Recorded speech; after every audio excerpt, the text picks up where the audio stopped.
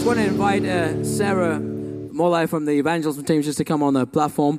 We're not going to have all the evangelists here tonight, but Sarah's going to give a quick testimony. Just to let you know also that next week we're going to have more information on a new Share Your Faith evangelistic course that's happening on the 12th of May, actually, for 8 weeks at the Coronet. It's called XEE, which is part of an evangelism explosion initiative. Back in the day, they used to teach on evangelism, but the course is all about people who have basically been struggling to lead people to Christ. Now, we have these evangelists on the street tonight, and they've been leading people to Christ, and it seems so easy for them, but for the majority of us here today, we're not bringing people to church. We're struggling to share our faith, and we're going to be dealing with this on the XCE Evangelism Share Your Faith course to teach you how you can connect with people at work about Christ. I mean, that can be difficult in itself. Just the fact that you need to talk to someone about Jesus, people can threaten you, say, hey, I want to talk about faith. So how do you do it in a wise way? The Bible says he who wins souls is wise. How do you connect with people on a regular basis about your faith? We're going to be training you from the 12th of May all the way to the 7th of July. It's an 8-week course. It's starting at the Coronet,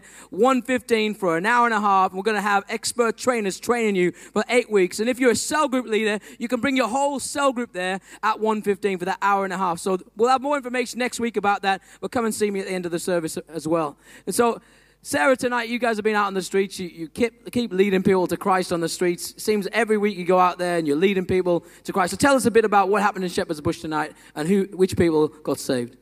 There was this boy. I mean, in the end, he didn't give his life, but, I got somewhere with him. He took the leaflet, and he said he'll come and check it out himself.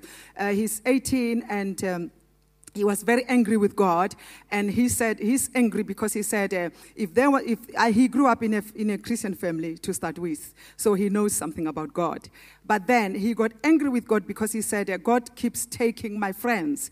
All my friends are dead. I'm alone now, and all of them have been killed. And the last one was stabbed in the heart, in the abdomen, just this week. And, if there was a God, really and truly, this shouldn't be happening. So I said, in your mind, why do you think this is happening? And he said, I think because God doesn't care, does he? And then I said, there must be a reason why, this is happening. I don't think God has got anything to do with it at all. And he said, then who is it? I said, it's the other man. If it's not God, it's somebody else. So I said, you know why it's happening? It's happening because you grew up in a Christian family. You chose to come out of the God's covering, and you went your own way. And everybody who is getting tough out there is because they removed themselves from the umbrella, the covering of God. And I said, you know why Jesus came to save us? He came to save us because he needed to take us from the Adamic sin. It's not because we are horrible people. We are horrible people. Yes, we are sinning. But why? Because we have inherited the sinful nature from Adam. We are sinning because we are inclined to sin because of our nature. So Jesus wouldn't have bothered to come if there wasn't a reason why. So when Jesus came and you knew about him, but you chose not to say yes to him, and then you come back and blame God. And he said, and then, I said, I need to catch the train. And I will come to church. So I said, you need to come to church, and you need to really read your Bible very seriously, because the problem is not with God, the problem is with you. Where are you? Right now you are blaming him. You don't even know where he is. You came out of his covering. You came out of his protection, and you think he must follow you when you go and sin. God won't follow you when you go and sin. And then the other one was a young lady. Did this man get saved? No. I mean, after you told him he was a sinner. No, he will be saved. I know he will. And then the other one was a young lady. She's 18 as well. Both of them are 18, but not from. They were not together. And then this young lady was with a man. A guy. I think they are friends anyway. So I said to them, "Can I ask you a question?" I said, "If you were to die today, where would you go?" And then the man said, heaven. I said, why do you think God will take you? There's 7 billion people on earth. So why would God take you? And then he said, because I know Jesus is my savior and I'm born again. I said, oh, yes. What about your friend? And then the friend laughed. And she said, I don't know. So I said, okay. I said, anyway, I'm saved. And then I said, when you say you are saved, what do you mean? And then she said, oh, yeah, I go to church, and, I said, so if you go to church and you say you are saved, why are you not sure you'll get to heaven? And then she said, because things happen, don't they? And then I said, when you say things happen, what do you mean? He said, you can't really say you live right. You can't really say, and then I said, then you don't know you are saved. Because if you really know you are saved, then you will know that you cannot do anything right in your own strength. So for the mere fact that you can't answer this question, you are not sure you will go to heaven when you die, that means you are not saved. Because anybody who is saved will answer this question, because it's not our righteousness, it's the righteousness of Christ. So if you are still thinking that you can do anything good to make you go to heaven, then you are not saved. Young girl, you need to get it right with God right here. I said, friend, can you support me? Because your friend is not saved. You are going to heaven, and the friend is going to hell. So I need your help. So she said, oh, yeah. I said, here. I said, right here, because you are walking around with somebody who's saved. She is going to heaven, because he gave me the answer. You can't give me the answer. You are not sure you're going to heaven because you think your life is horrible. So if you still think your life is horrible and you call yourself saved, then you are not saved, my girl. You need to be saved. So he said, oh, okay. I said, what we call it is rededication. I'm taking you back to Jesus. You're going to tell him, I'm sorry because I got it wrong. I thought I can save myself. I thought I could do it right. But I now realized that it's you in me who can do it right. So if anybody is sitting here and you still can't answer this question, that when you die, you are sure you're going to heaven. If you are still saying, I'm not good enough. If you are still saying, or maybe you are saying you are good, because nobody is good. Nobody. It's only Jesus in us that is making it good in us. So if you are still thinking that way, like that girl, then you need to get it right with Jesus. And how can you win? How can you win a soul when you yourself, you are not sure you are saved? I mean, that girl says, she claims she's saved, but, and then she claims she's a Christian, she claims she's saved, but she can't answer a simple question. She's not even sure she's saved. How can you really reach out to somebody if you yourself, you're not sure? It's a simple question. We need to be sure. Amen. We need to be sure, definitely. Thank you, Sarah. You see, these evangelists are wild on the streets tonight. That was amazing. I tell you what, the devil must be shaking in his boots when she goes out on the street. And not only that, did you hear all that theology? Adamic nature, fall of man. Oh. You've heard the gospel already this evening. How exciting, isn't it exciting? And as Christian said, in about 4 weeks' time, we're going to be having a special course tailored for everybody that couldn't do that.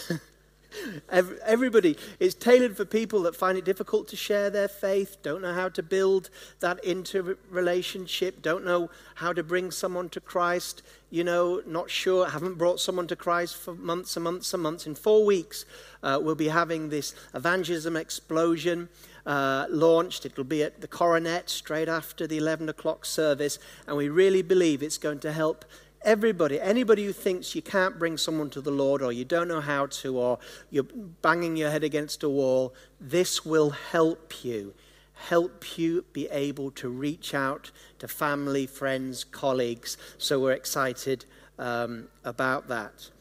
Well, today, before we move into time, we're going to have time of ministry and see what the Holy Spirit wants to do later. But before we do that, I just wanted to bring a word to you today, and I suppose it's a little bit different than we might normally bring. How many of you were aware of Margaret Thatcher's funeral last week? Did anybody see any of it, clips on the news or anything like that? Well, I want to preach tonight on the 2 readings that were given at that funeral. And whatever your political views, because it's not about politics, well, not tonight, it's not. Margaret Thatcher was one of the most powerful women that's ever lived in history. She had 3 terms of office. She won 3 elections. And so she was prime minister for a tremendous amount of time. One of the most powerful people in the land for so many times. And so she knows something about earthly power. But like I said, whether you like her politics or not, that's not what I'm asking tonight. She was also a Christian. Yep, she was brought up as a Methodist. On the first time that she was elected as Prime Minister, she read a scripture and a prophecy that was given to her by a prophet. And so a lot of the things that she did, whether you like them or not, a lot of them were excellent actually, a lot of the things that she did were done because she believed in God. She is a believer, no doubt in my mind, from what I know of her and behind the scenes, that she is in heaven right now. And so it was interesting when she had her funeral, and of course she had already decided what was going to take place at her funeral. She decided the reading, she decided the songs, she decided the whole thing. And so for her it was sort of like her final statement, the things that she wanted to be remembered, and also the things that she wanted to say.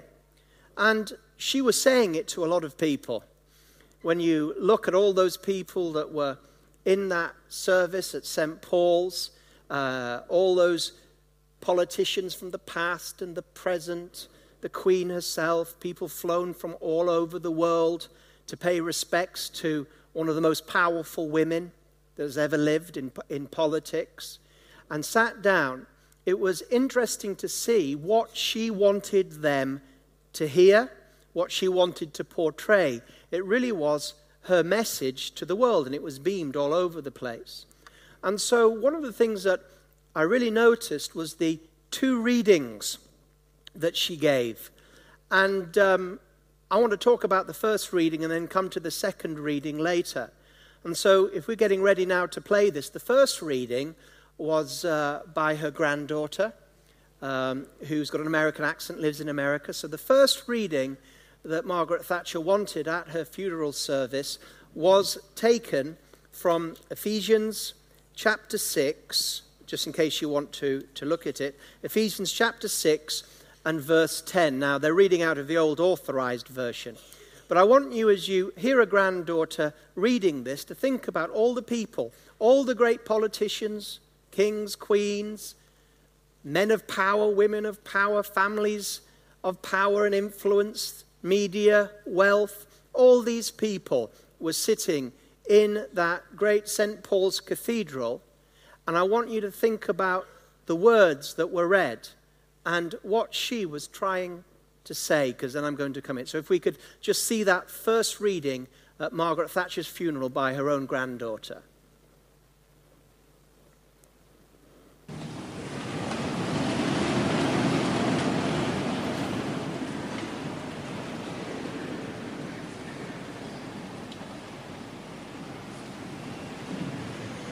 Finally, my brethren, be strong in the Lord and in the power of his might.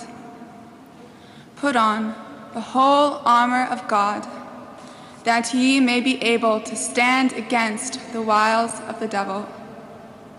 For we wrestle not against flesh and blood, but against principalities, against powers, against the rulers of the darkness of this world, against spiritual wickedness in high places.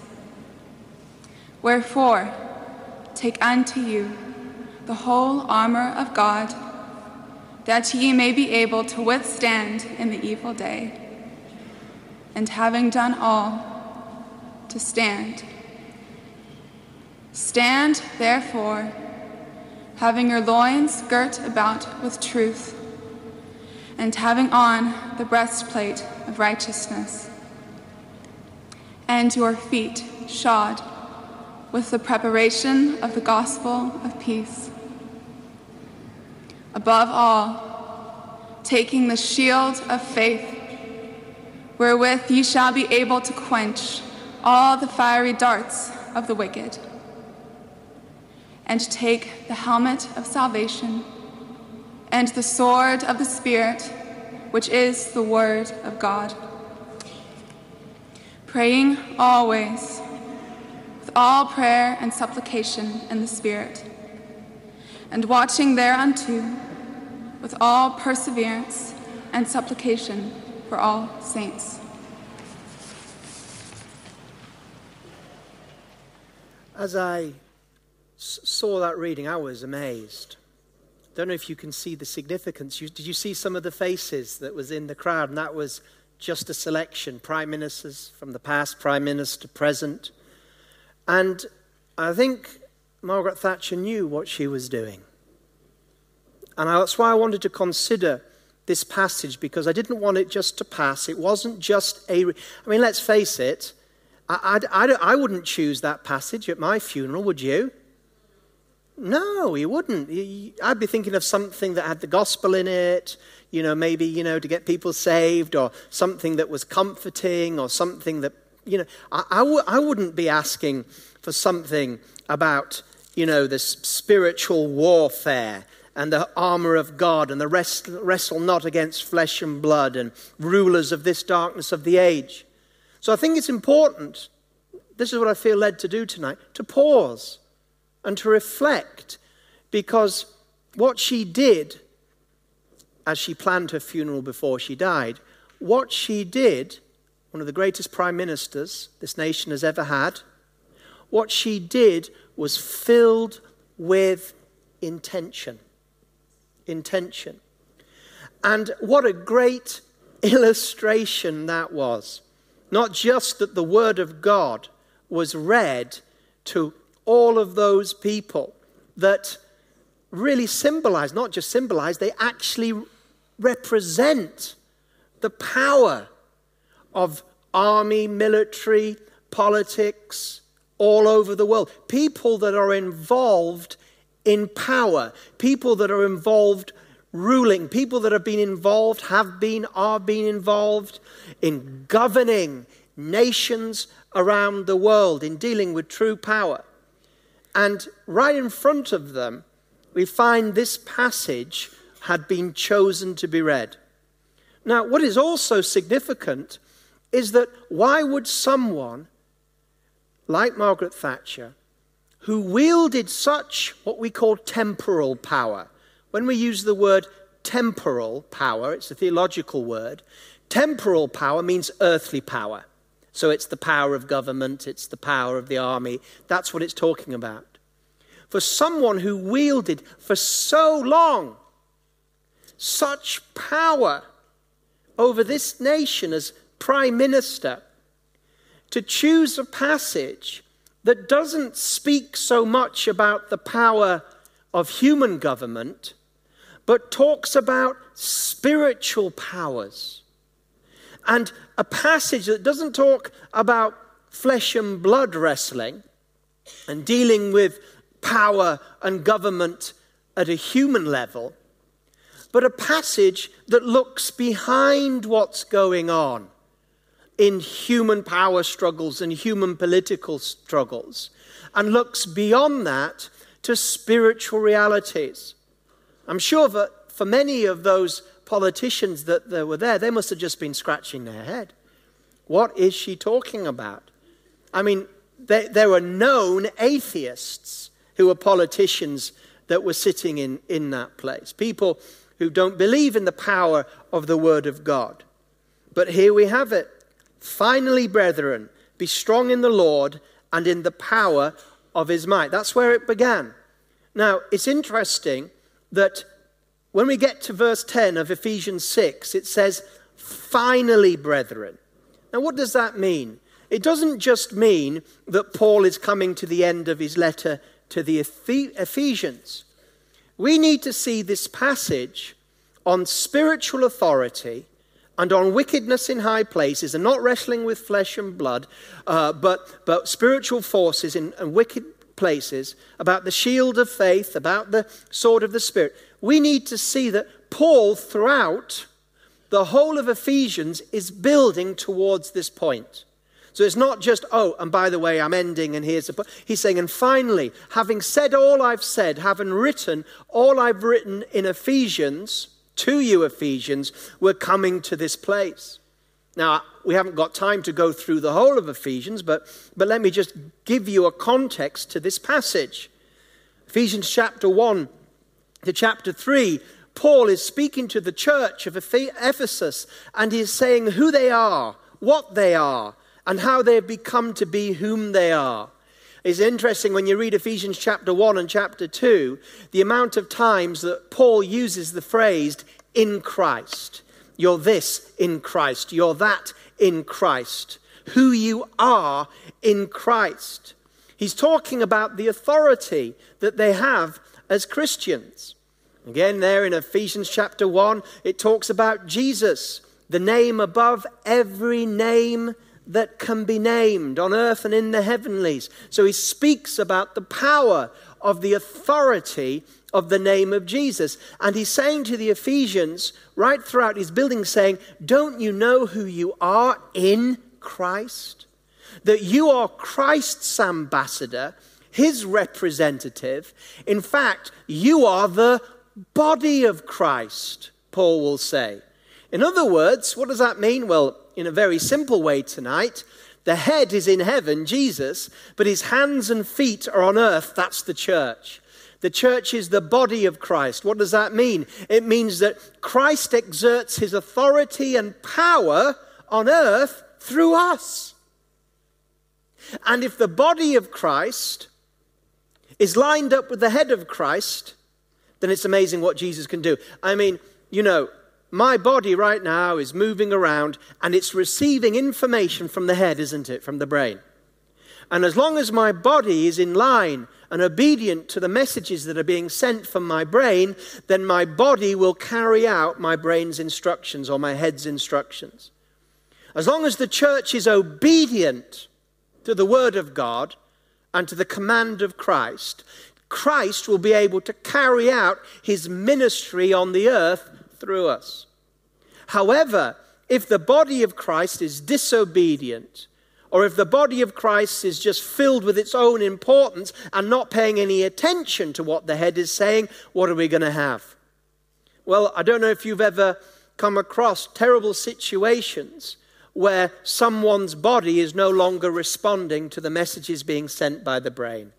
That body can be paralyzed. Or that body can be moving around uncontrollably, and the person saying, I'm trying to stop my hands moving, but it's not paying any attention to the will of my mind. You know what I'm talking about? These types of illnesses, neurological problems. And God is calling on his church like never before to come back into alignment with spiritual authority that comes from Christ through the fivefold ministry, the apostles and pastors, through the body, so that we can do what God wants us to do on the earth with authority. And this is what Paul is speaking to the Ephesians. In chapter 4, he begins to speak about the nature of the Christian church, and he tells them to put on the new man, to live in the light of who we really are when we're born again, and the authority that Jesus has given us. We're born again. We've been translated from the kingdom of darkness to the kingdom of light. We are filled with the Spirit. We have the authority of the name of Jesus. And Paul is speaking to the Ephesians about this. In chapter 5, verse 18, he speaks about being filled and living according to the Holy Spirit. And then we get these interesting passages. In chapter 5, verse 22, this is leading us right up to the passage that we heard read. In chapter 5, verse 22, he begins to speak about authority. He speaks about authority in the marriage in Ephesians 5, verse 22. Well, first in verse 21, he says, submitting to one another in the fear of God. Wives, submit to your own husbands as to the Lord. For the husband is the head of the wife, or as also Christ is the head of the church, and he is the Savior of the body. Therefore, just as the church is subject to Christ, so let the wives be to their own husbands in everything. Now, what is he doing here? Well, he's speaking about the authority of Jesus and the church, and he's paralleling it with marriage between man and woman.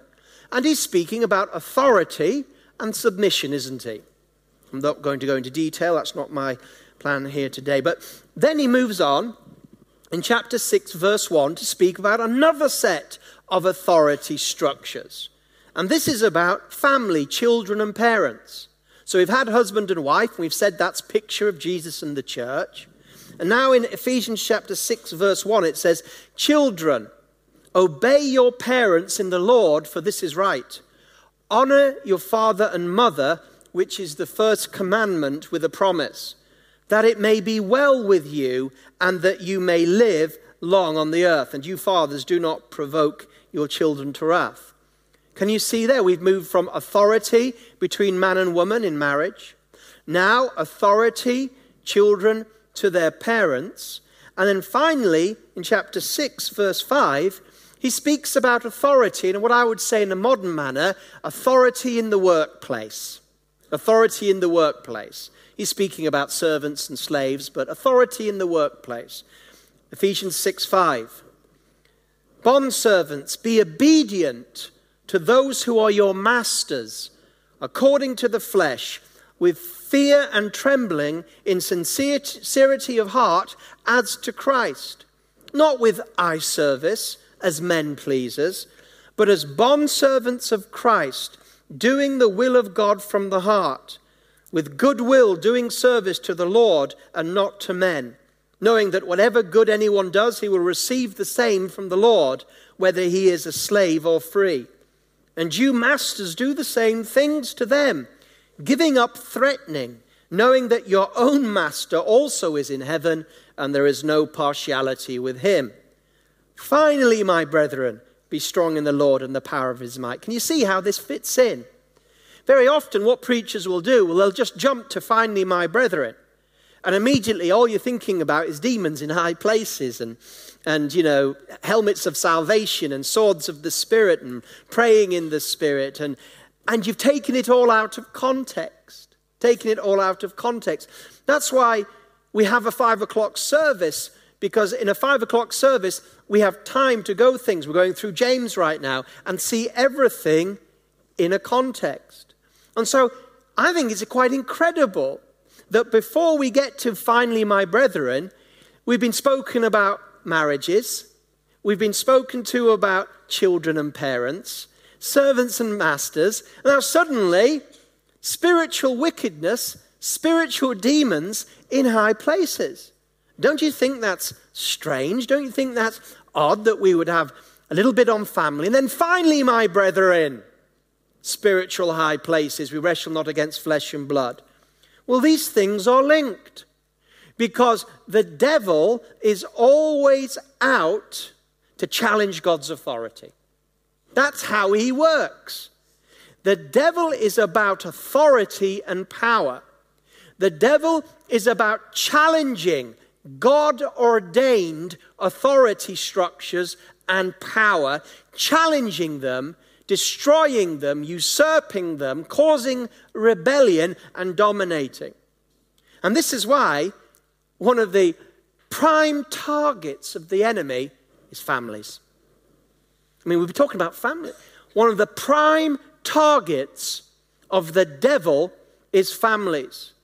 Because let me tell you something. A society is only as strong as the marriages in that society. And a nation is only as strong as the family units that are in that nation. You show me a society in decline, a society in moral decline, spiritual decline, economic decline, and I'll show you a nation where the families and the authority structures in families are all over the place. And you just have to look at social economics of this nation to find how much money is lost through the breakdown of families. Young children don't even have an inheritance laid up for them anymore. Why? Because mum and dad has had a number of different kids by a number of different people, and nobody knows who's got a right to anything. And we could go again and again. And a marriage, if a marriage is not in harmony, that marriage cannot function. Especially in a Christian scenario, if you want to take out men and women for God, take them out in the marriage. Because I have seen so many times that when marriages are under attack by the enemy, I'm talking about the authority structures that have just gone haywire on both sides, then those that couple has been neutralized. Neutralized for the kingdom of God. Let me tell you something. It's not about how to balance your family with ministry. Your family is there to minister.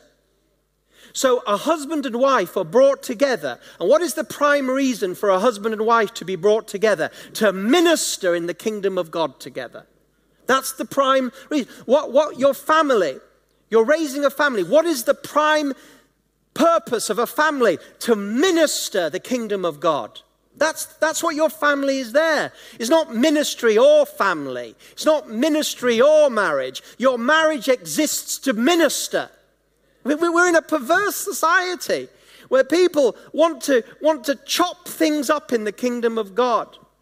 I know some people, their Trinity is Father, Son, and Holy Family. Father, Son, and Holy Family. Tell you what, your family is there to serve God, to minister to people. And when you do that, that's where the blessing of God is. So it's not a surprise that before we get to spiritual wickedness in high places, that we see that the devil is attacking family, marriage. And how is he attacking them? I'm going to come to this later. He attacks them with his wiles. Did you hear her granddaughter speak about the wiles of the devil? See, the devil's onslaught, as I want to show you, is not some sort of like power, like some sort of electricity or some sort of onslaught.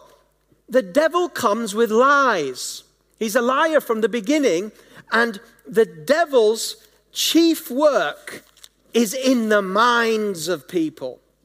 That's where he works. The supreme activity of the devil, Martin Lloyd-Jones says, the supreme activity of the devil is upon the minds of people. And so now, we also then find the other authority structure. Don't want to forget this. Oh no, is this too heavy for you tonight? Okay, thank you. It's a bit of insecurity there. The other place where the enemy attacks is in the authority structures that we see in the workplace. All right, I know it's master and servant, but there's so much here. And we live in a society that's lost respect for authority. When anybody mentions anything to do about authority, we immediately start thinking about abuse of authority. Well, get over the abuse of authority. What about the blessings of authority? Whenever we mention authority, it seems people are going, oh, authority, abuse, taking advantage of people, forcing people. What about the blessings of authority? What about the grace of authority? What about the protection of authority? What about the discipleship of authority? What about authority there to stop you getting in a mess? And God places people in authority, and when you line up with those authority, God brings the blessing. I was speaking to a great woman of God in Kensington Temple today, high up in our leadership. I'm not going to say what her name is because it was work-related stuff she was sharing, but she's a great woman of God. And she's in this, and she's also a great woman in the business world. And she's in this situation where, I can say this, where she says basically she's working for a Saul, King Saul type character. And but she was sharing how she's been still walking in authority. And if you look at the picture of David and Saul, I mean, if David was around today, if he was one, he would have already have sort of like dealt Saul a death blow, or resigned, or taken him to tribunal for throwing spears at him. But one of the amazing things, and it is amazing, is to look at how David respected the authority of Saul. And that's the worst picture of authority. Saul was outrageous, wasn't he? That's not a good picture. That's the worst picture. And yet, look at how David, because David said, I as much as I am able, are going to respect that authority. Because if I do, God's going to bless me. You see, he didn't think that he had to usurp authority in order to get the will of the Lord done. He knew the calling was on his life. He knew that he'd been king and God would do it. He was free to be obedient to authority even when that authority was abusing. Do you hear what I'm saying? And God gives authority in the workplace. And this lady, in Katie, she was telling me how God had given her wisdom, because you need wisdom.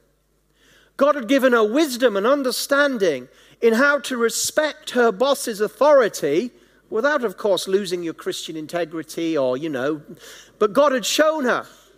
And we were talking about how incredible the things she was learning about submission, yet also how God was bringing the blessing upon her in doing this fact. And that's her trying to be an obedient to a Saul-like figure. Most Christians today can't even be obedient to someone who's stronger than them in the Lord. They find it hard enough to be obedient to somebody who's a decent person, who's walking with Christ, who's seeking God's will for them and for. They find it, because they don't trust. So today's Christian can hardly trust somebody who's godly in authority, let alone be able to walk the walk of integrity that woman at KT is doing and obeying an authority of a non-Christian Saul in the workplace, because she takes Ephesians seriously. And she trusts in the Lord, not in her own arm. And so we have these incredible things. Paul saying to the Ephesians, who you are in Christ. Jesus, the name of Jesus, far above every name that can be named on heaven, on the earth, or under the earth. Be filled with the Spirit. Put on the new man. Walk with authority. He's able to immeasurably do more than you could possibly ever think. I pray that the eyes of your heart, he says, would be open, that you could see the power that is available for those that believe. Not the power available for those that don't believe, but the power that's available for those that believe. I'm telling you, Ephesians is full of authority and power. You get into the flow of Ephesians and you will begin to pray prayers that gets results. You will be able to walk in difficult scenarios and stay true to authority and see God's blessing. Oh, hallelujah. And so, having spoken about these authority structures that are spiritual, it's spiritual authority between a man and a woman in marriage. It is a spiritual authority to honor your parents. Because if you don't, it won't go well with you. Oh, well, I only honor my parents if they're nice to me. Doesn't say that. It says, honor your parents the best way you can. God will give you wisdom how to do that. If they're difficult parents, God will give you wisdom. You do it if you want it to go well with you. You do it, whether you like it or not. This is what authority is, whether you like it or not. But when you follow authority and God, and God, then anointing's going to come. Blessings. I talk as one who knows what it is to be under authority. There are many things I'm not, and many things I'd like to be, but who stands before you today is a man that has lived under authority in this ministry for 22 years. I know what it is to obey authority.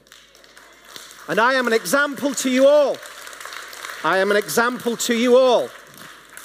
There's some other areas maybe I'm not, but in that I have boldness and confidence. So now we come to this passage that we heard read at that funeral.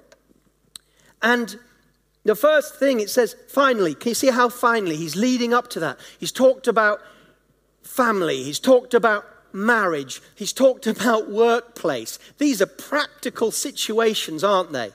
And now he's saying, finally, my brethren, be strong in the Lord and in the power of his might. In these days, we need to be strong in the Lord. Not strong in ourselves. Some people say they're strong in the Lord, but they're not. They're strong in themselves. They're asserting themselves. You see, somebody who is strong in themselves cannot be obedient to authority. Why? Because they're strong in themselves. They see themselves as an authority. They're the one who will rise up. They're the one that will battle. They're the one that will fix it. They are strong in themselves. But we must be strong in the Lord. And to be strong in the Lord is to grow in your dependency on him. I mean, to really depend on the Lord. Not to feign dependence on the Lord, but to really depend on the Lord. I mean, to go with him and to say, God, I need you. And if I don't think I need you, show me that I need you. I need to be strong, not in my strength, not in my ability. I need to be strong in the things of God, strong in worship, strong in prayer, strong in integrity, strong in submission to the godly authorities in marriage, family, church, and work, strong in the things of God, so that when the trials and tribulations of life come, I won't buckle, because it's not my strength, it's not by my might, it's not by my strength, but it's by his strength that I'm dealing with things. Be strong in the Lord. Oh, be strong in the Lord. Come on now, let's get in the word, let's get in prayer, let's speak in tongues.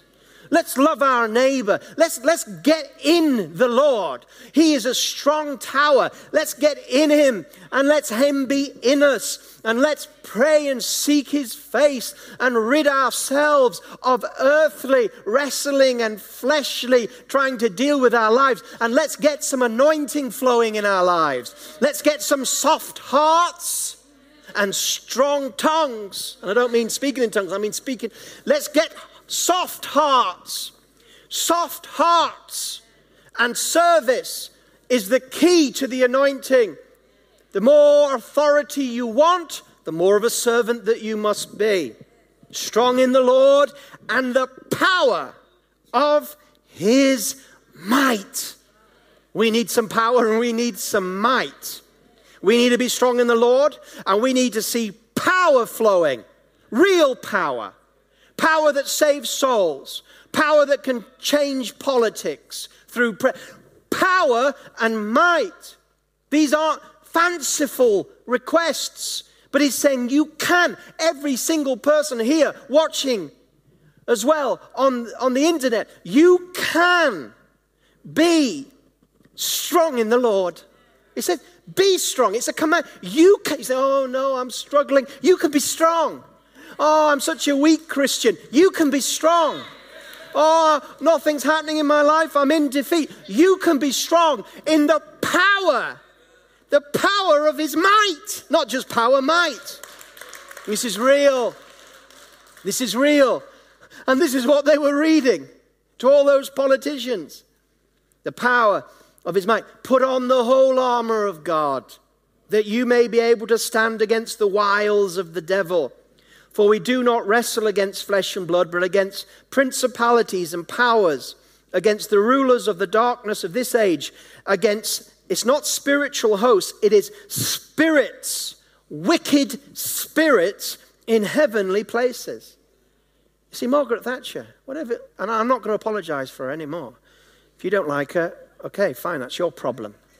I'm not, I'm spending my time apologizing to communists and socialists. If you don't like her, fine. But let me tell you this. For her to choose this passage was saying something. It was saying something. To see them all lined up, all down there, current and past, sitting there. And we wrestle not against flesh and blood, but wicked spirits. I looked at their faces. I thought, they have no idea. Maybe some of them did. I was looking at David Cameron. I was like, who was before? Who was Gordon? What's the name? Gordon Brown. And he was a pastor's son. Maybe God gave him a bit of a stir. I pray to God. God gave him a bit of a stir. Gordon, remember the faith of your youth. And they're sitting there, and there are their medals. Wicked spirits, we wrestle not. And in their minds, many of them, in their minds, there's no such thing as God, let alone wicked spirits, let alone heavenly places. Their minds must have just been, what is going on? What does this mean? But for someone who was a prime minister for 3 terms, to put that scripture there, what is being said? What was she saying in that funeral to all of those people? It was a message. A message that majority of them, wouldn't have the first idea what that message was, but it's probably the truest thing they've ever heard in their political careers. They have no idea. And actually, I wonder whether, intentionally or unintentionally, she was bringing a message to those spiritual powers to say, here is my body being honored for flesh and blood, political power, yet in my death, I am aware of what's really going on behind the scenes. And I'm not talking about behind the scenes of Whitehall. I'm not talking about behind the scenes of number 10 in the drawing room or the cabinet. We're talking about behind the scenes where these spiritual battalions of wicked spirits are operating. We are not wrestling against flesh and blood, but against spiritual powers, hosts of wickedness in heavenly places. Heavenly places, not high places, heavenly places. Some translations put high places, but it's heavenly places, exactly the same word that was used in chapter 1 about the name of Jesus that is above all other names in heavenly places. That's where the battle is. It's in the spiritual realm. The battle for marriages is in the spiritual realm. You need counseling and love, but there's a spiritual dimension. There are wicked spirits attacking marriage today, have you noticed? There are wicked spirits, devils, demons are attacking marriage in this nation and other nations and winning in some of these God-forsaken nations. Attacking family, attacking mom and dad and kids. And some of us, if we're honest today, we have been victims of these spiritual forces attacking generations. Only a couple of generations ago, divorce wasn't that common because mom and dad would stay together for the kids. Now mom and dad only care about mom and dad. It's wicked spirits. And some of us as children have suffered from the breakdown of family. And it's not just frail human beings. There are spirits behind it, my friend. Global spirits. Thank God, God is a healer and a restorer. And here it says, the wiles of the devil. Put on the whole armor of God that you may be able to stand against the wiles of the devil. And then it goes into the armor. And I don't really need to go too much into detail with the armor. I'm not about that. Except that the armor is protective. And the armor is, well, it's all there. I don't want to go into it. But it's a shield. It's a protection. But where does the enemy attack most? In our minds. The battlefield is in your mind. It's in your thinking. It's in your, and I really want, and before I move to the next clip, I really want you to get this, because I'm just bringing awareness here today. The problem is in the mind. And most of us, and I include myself, we are under quite heavy levels of deceit. I include myself in that. Most of us in this place today watching, the Church of Britain, us here today, we are under very heavy levels of deceit in our mind. God spoke to me in January through a prophet and said, this year is meant to be the year of the renewal of the mind for you, Bruce. Well, in order for there to be a renewal of the mind, you have to know what bit needs to be renewed. And many Christians aren't sitting there appalled at the state of their thinking and their mind. They might be thinking, well, I'm not, oh yes, am I thinking about pornography, or am I thinking about anger, and all these little things. I'm not talking about something as little as those things. But the whole mindset, the whole way we view our lives, the whole way we view what life is all about, the whole way we live our lives. I'm speaking out there into the whole way we do church, the whole way we react to people, our value systems, what we esteem as worthy of attention and what we esteem as not, the way we think, the way we act, our view of the world, our view of God, our view of church. And God begins, and may He continue. My prayer is keep doing it, Lord. He begins to show me things in the darkness of my mind, attitudes, things picked up from my generation, education, worldly things, not terrible sins, viewpoints, things that are deep. And He begins to shine, and I begin to, oh my God, the darkness of our minds. And the thing about the darkness of your minds, and Scripture speaks about the darkness of your minds. Earlier on in Ephesians, he says, don't be like them. You were in the darkness of your minds, Paul says to the Ephesians, but you've come into the light. We have been delivered from the kingdom of darkness into the kingdom of the light. But so often our minds are still filled with darkness. The greatest judgment against Britain and Europe is the church. Britain is under judgment.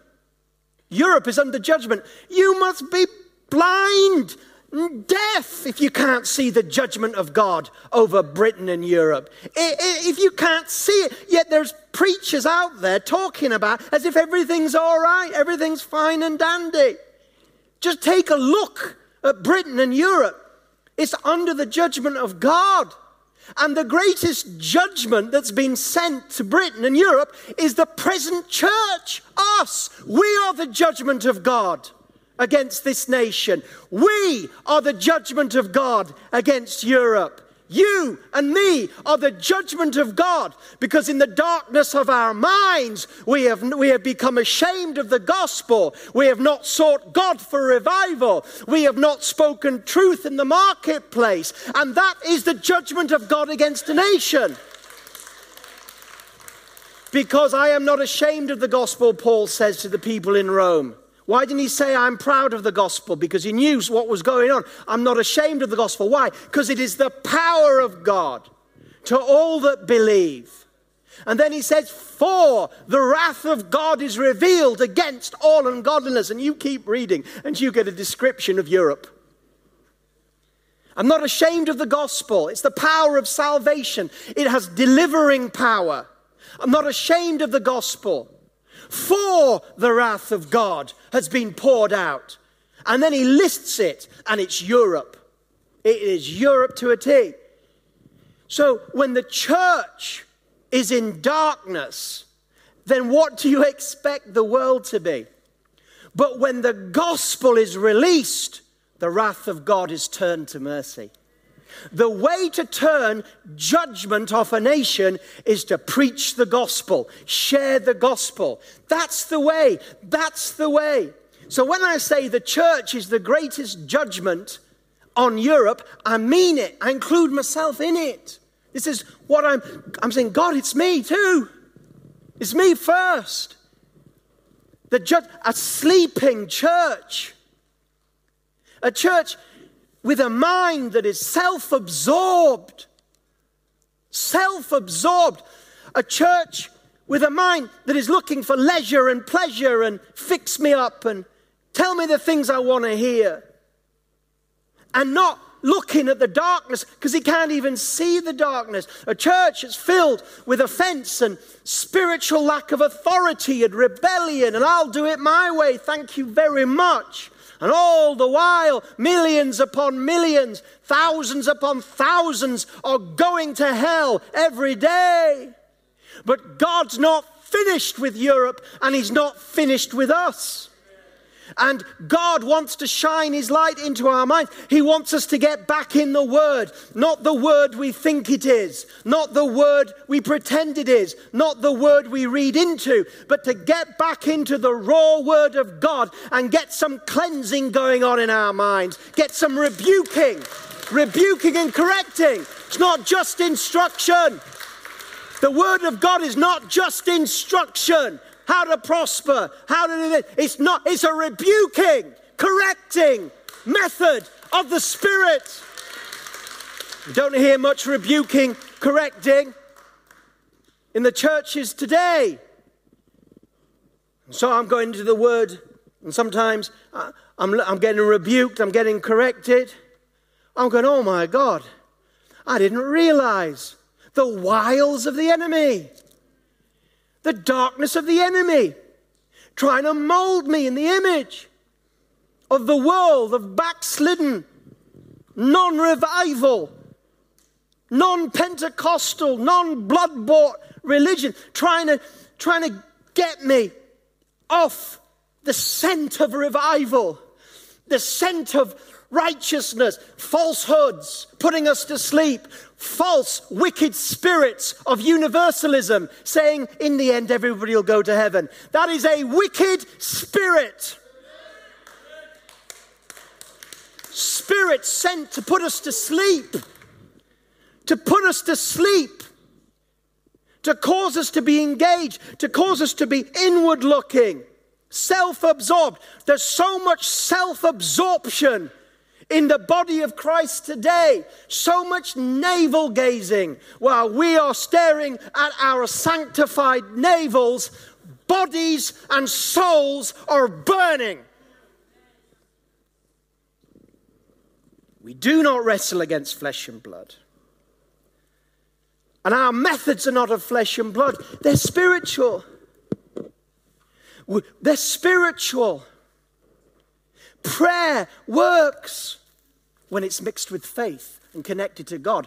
I'm not talking about just saying the words in a loud voice, going through the motions. I'm talking about letting God get a hold of us and we getting hold of God and some sort of spiritual transaction taking place. Thy will be done. I find myself, all I can pray these days is, your will be done, your kingdom come on earth as it is in heaven, because I don't know anything else to pray, because I'm getting my mind renewed. I can't pray into this situation, God. So your will be done, your kingdom come in me as it is in heaven. Don't give up on us, Holy Spirit. Don't give up on us. But illuminate. The battle is in the minds. It's in our minds. And the only weapon we have is prayer in the Spirit. That's anointed prayer. And the sword of the Spirit. I'm not trying to be rude today. I'm not trying to make you feel down. I'm just trying to stir us together. I'm just trying to stir us, shake us. Only the Holy Spirit can do the work. That's all I'm trying to do. But I don't know about you. Well, I do know about you. We weren't born for this. We weren't born for this. We weren't born for darkness in Europe. We weren't born to preside over the decline of the church in Europe.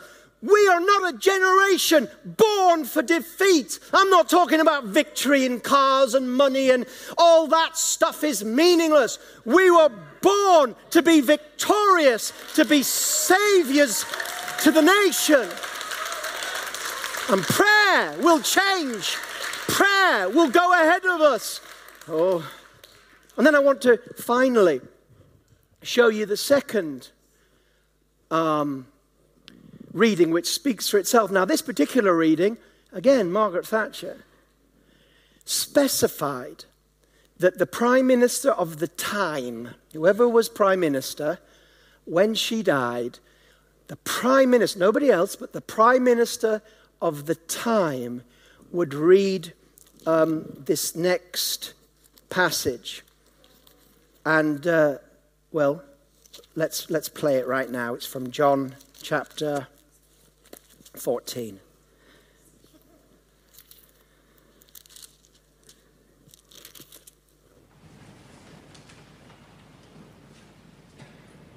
Let not your heart be troubled. Ye believe in God, believe also in me. In my Father's house are many mansions. If it were not so, I would have told you. I go to prepare a place for you. And if I go and prepare a place for you, I will come again and receive you unto myself, that where I am, there ye may be also. And whither I go, ye know, and the way ye know. Thomas saith unto him, Lord, We know not whither thou goest, and how can we know the way? Jesus saith unto him, I am the way, the truth, and the life. No man cometh unto the Father but by me.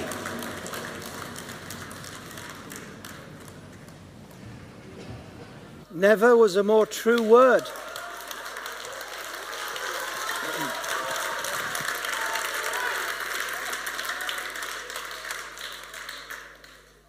Can you see what she did? The gospel read by the Prime Minister.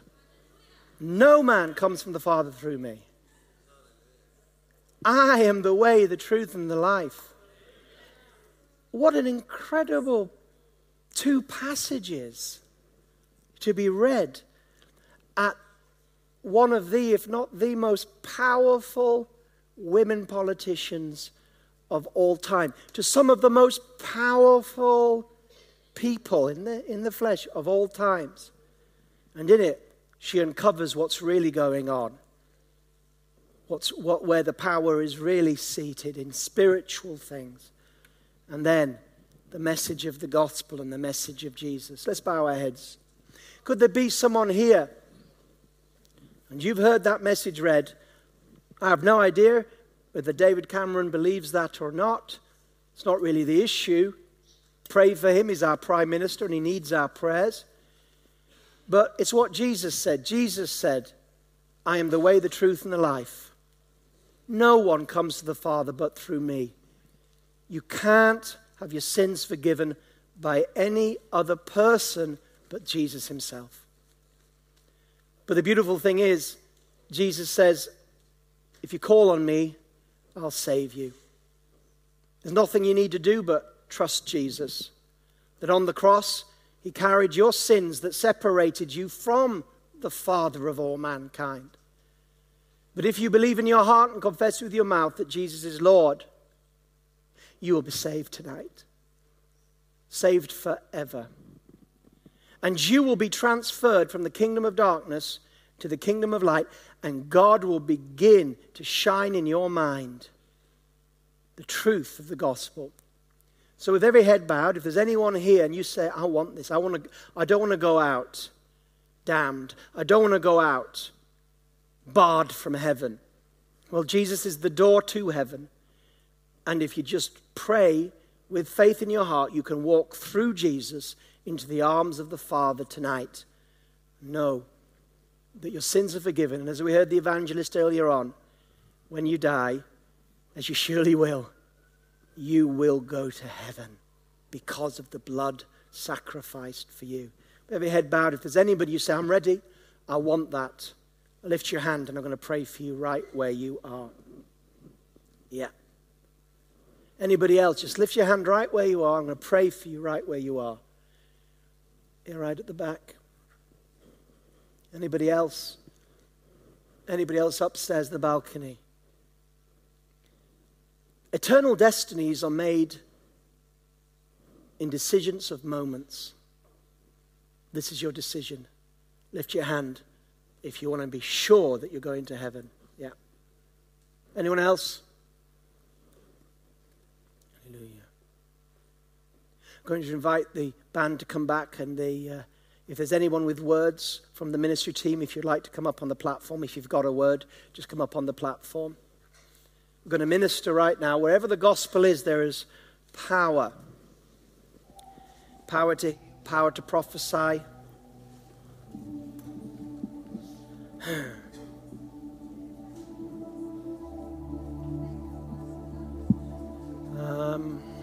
Just seeing what the Lord is saying.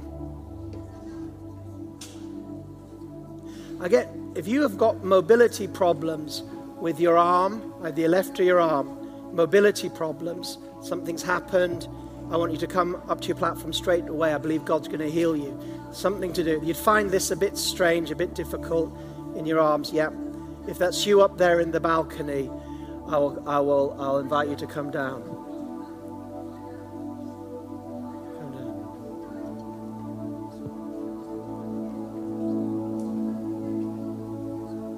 Come on. Have you got problems? Yeah, come up on the platform. I'm going to pray for you. Right where you are. When we preach the gospel, there's a holy atmosphere here. Can you see that? So holy, and the devil hates it. Because he doesn't like to be uncovered. The devil doesn't like it. He likes a slumbering church. I want you just to reach out and let this anointing begin to work in your spirit. Microphone, please. We've got some words we're going to release in a minute.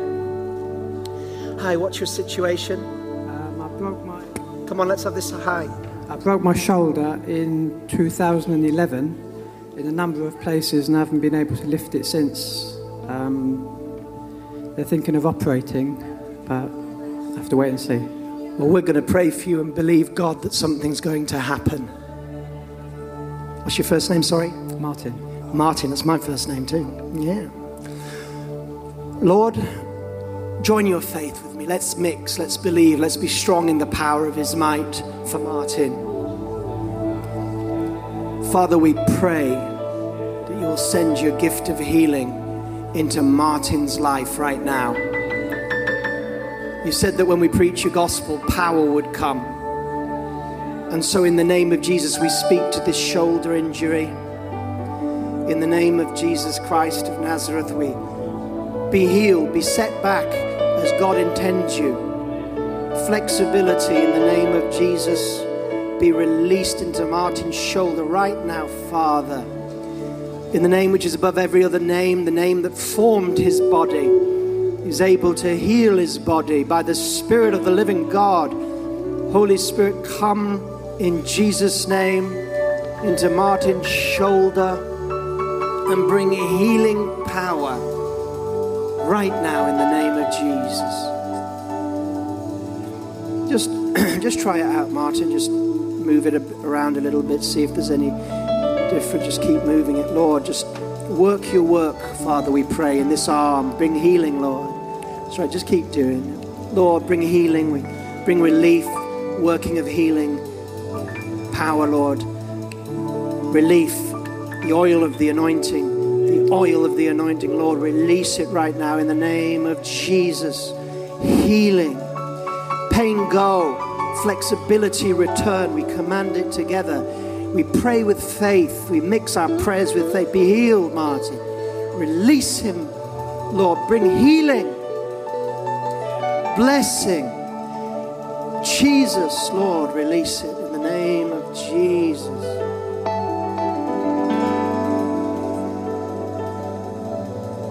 Can you notice any difference? It's still very painful when I try to lift it up. As high as I can lift it now. Pray for that pain, but it's still painful, isn't it? Could you do that before? I think I can lift it higher. Yeah. A little bit, but let's pray again. Gift of healings are different than miracles. We're going to pray and believe that we'll release a healing power, and that by next week, Martin, we're going to believe by next week you'll be able to testify. That's what we're believing, we're praying for. Lord, we release that healing anointing into Martin's arm and shoulder. Lord, we pray that they'll be released from us tonight, our prayers, a working of God in Martin's shoulder and arm. 24/7, let the healing power flow, Lord, until his arm is totally restored. We believe with him, Father, that a testimony will come on this platform from him in the days to come. In Jesus' name, we thank you for his life. Bless you, Martin. Bless you, man. What's your situation? For the last 2 years, I've been having physiotherapy on and off, and it's like frozen shoulder, inflammation of the tendon. But now it's more on this one. What's your first name? Sutapa. Sutapa, in the name of Jesus, we agree together as a congregation for God's healing flow to come into your life. We speak to this frozen shoulder and to the work of the enemy in your body and rebuke you, Satan. We rebuke you in the name of Jesus. We rebuke this working in your body. We break its power. Jesus, we speak Jesus into your shoulders. Jesus, Jesus of Nazareth, stretch forth your hand and heal right now, Lord. Release the anointing. Pain go, resistance go, liberty come, freedom and blessing in the name of Jesus. Release her now, Holy Spirit. Release her. Just begin to move your shoulders. God's on you, we can see that. Just begin to move with faith. Work it, Lord. Anointing, healing. Release her. Break the power of the enemy over you. Break this thing in Jesus' name.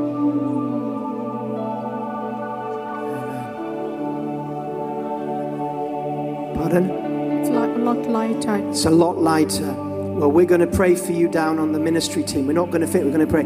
Who's got some words? Okay, now listen, because we're going to go into time of ministry. Listen very carefully to some of these words, because God is going to speak into your situation, and then we're going to bring the power of the gospel into that situation. Okay. First? The word I had this evening when we were praying was perfect love casts out fear. It's for somebody here. Deliverance from fear. Sometimes we all have natural fears that we have to take by faith. But God is speaking about delivering you from a spirit of fear. We're human beings. We have to deal with fear. But some of you are under such heavy fear. Fear, torment. You know, some of you have I don't know, what do you call it? Fear of this, fear of that, what they're normally called. Phobias, yes. You have phobias. You're controlled by fear in an area of your life, or you have phobias. Well, you can begin to come out right now. We're going to begin to break strong fear, which has a demonic link. Who's next? I sense in the spirit of someone with chronic fatigue. And to experience the chronic fatigue, you are having it all the time, being tired, and you are stressful. This condition affects you mentally, physically, and you cannot coordinate things. So if it is, and you're taking medication, it doesn't help you. So if it applies to you, come down, let's agree with the word of God. Anybody that suffers from, you're always tired, whether on medicine or not, it's like a spirit of slumber on you. It's not normal, this tiredness. Or maybe you just need to be refreshed. We'll pray for that too. Leave your seats, come down, we'll begin ministering. I just believe there's someone here that needs a word of encouragement, feeling very low, depressed. And that's what I really think. So if you're feeling that way, I'm here to pray for you. I felt the Lord was saying there was someone with a lump in their throat, and it was painful swallowing, and it's been going on for a while. And then also the Lord gave me an impression of a man who this week has lost like a small key, and the Lord's got a word for that person. Did you hear that? Great. The Lord is saying that whatever need we have in the body of Christ, I'm standing on the word of God, Luke 12:24. He says, consider the ravens, for they neither sow nor reap, which have neither storehouse nor barn, and God feeds them. Of how much more value are you than the birds? So God is talking about how He values us. How value are and provision. We're going to pray for that. Okay, I have a word for someone who has infection in their left ear, an ear infection. That's the first one. The second one is, I believe there are one or two people here who have problems with memories from the past. It's crippling them, stopping them from going forward. It's a disappointment with a relationship in one area. Maybe for another one, there's an opportunity that they've missed, and they're feeling that they've missed the chance. God is a God of the second chance, and I want to pray for somebody with that. It's crippling you, stopping you from going forward. The third area is where you've made a mistake. You feel that you've blown it, that there is no other opportunity for you, and it's stopping you from going forward. God is saying He's doing a new thing, He wants to do a new thing. So in that area, I believe God wants to minister to people in that category. And lastly, I want to minister to anybody who has had problems with recurring nightmares, a recurring theme, a nightmare. It's a recurring thing. It's bothering you. It's stopping you from sleeping. Insomnia may also be part and parcel of that. Amen. And anything else that if you want to pray for anything that's not been mentioned, we'll minister to you. But what we're going to do together is we're going to stand together. Even if you don't need ministry, why don't you bring that word to the Lord right now and say, Lord, renew my mind. Take me on a journey into the light. Bring yourself to the light, and God will do a great thing. Let's all stand together. If you need to leave, you're welcome to leave as well. But why not tarry for a while and see what the Lord will do?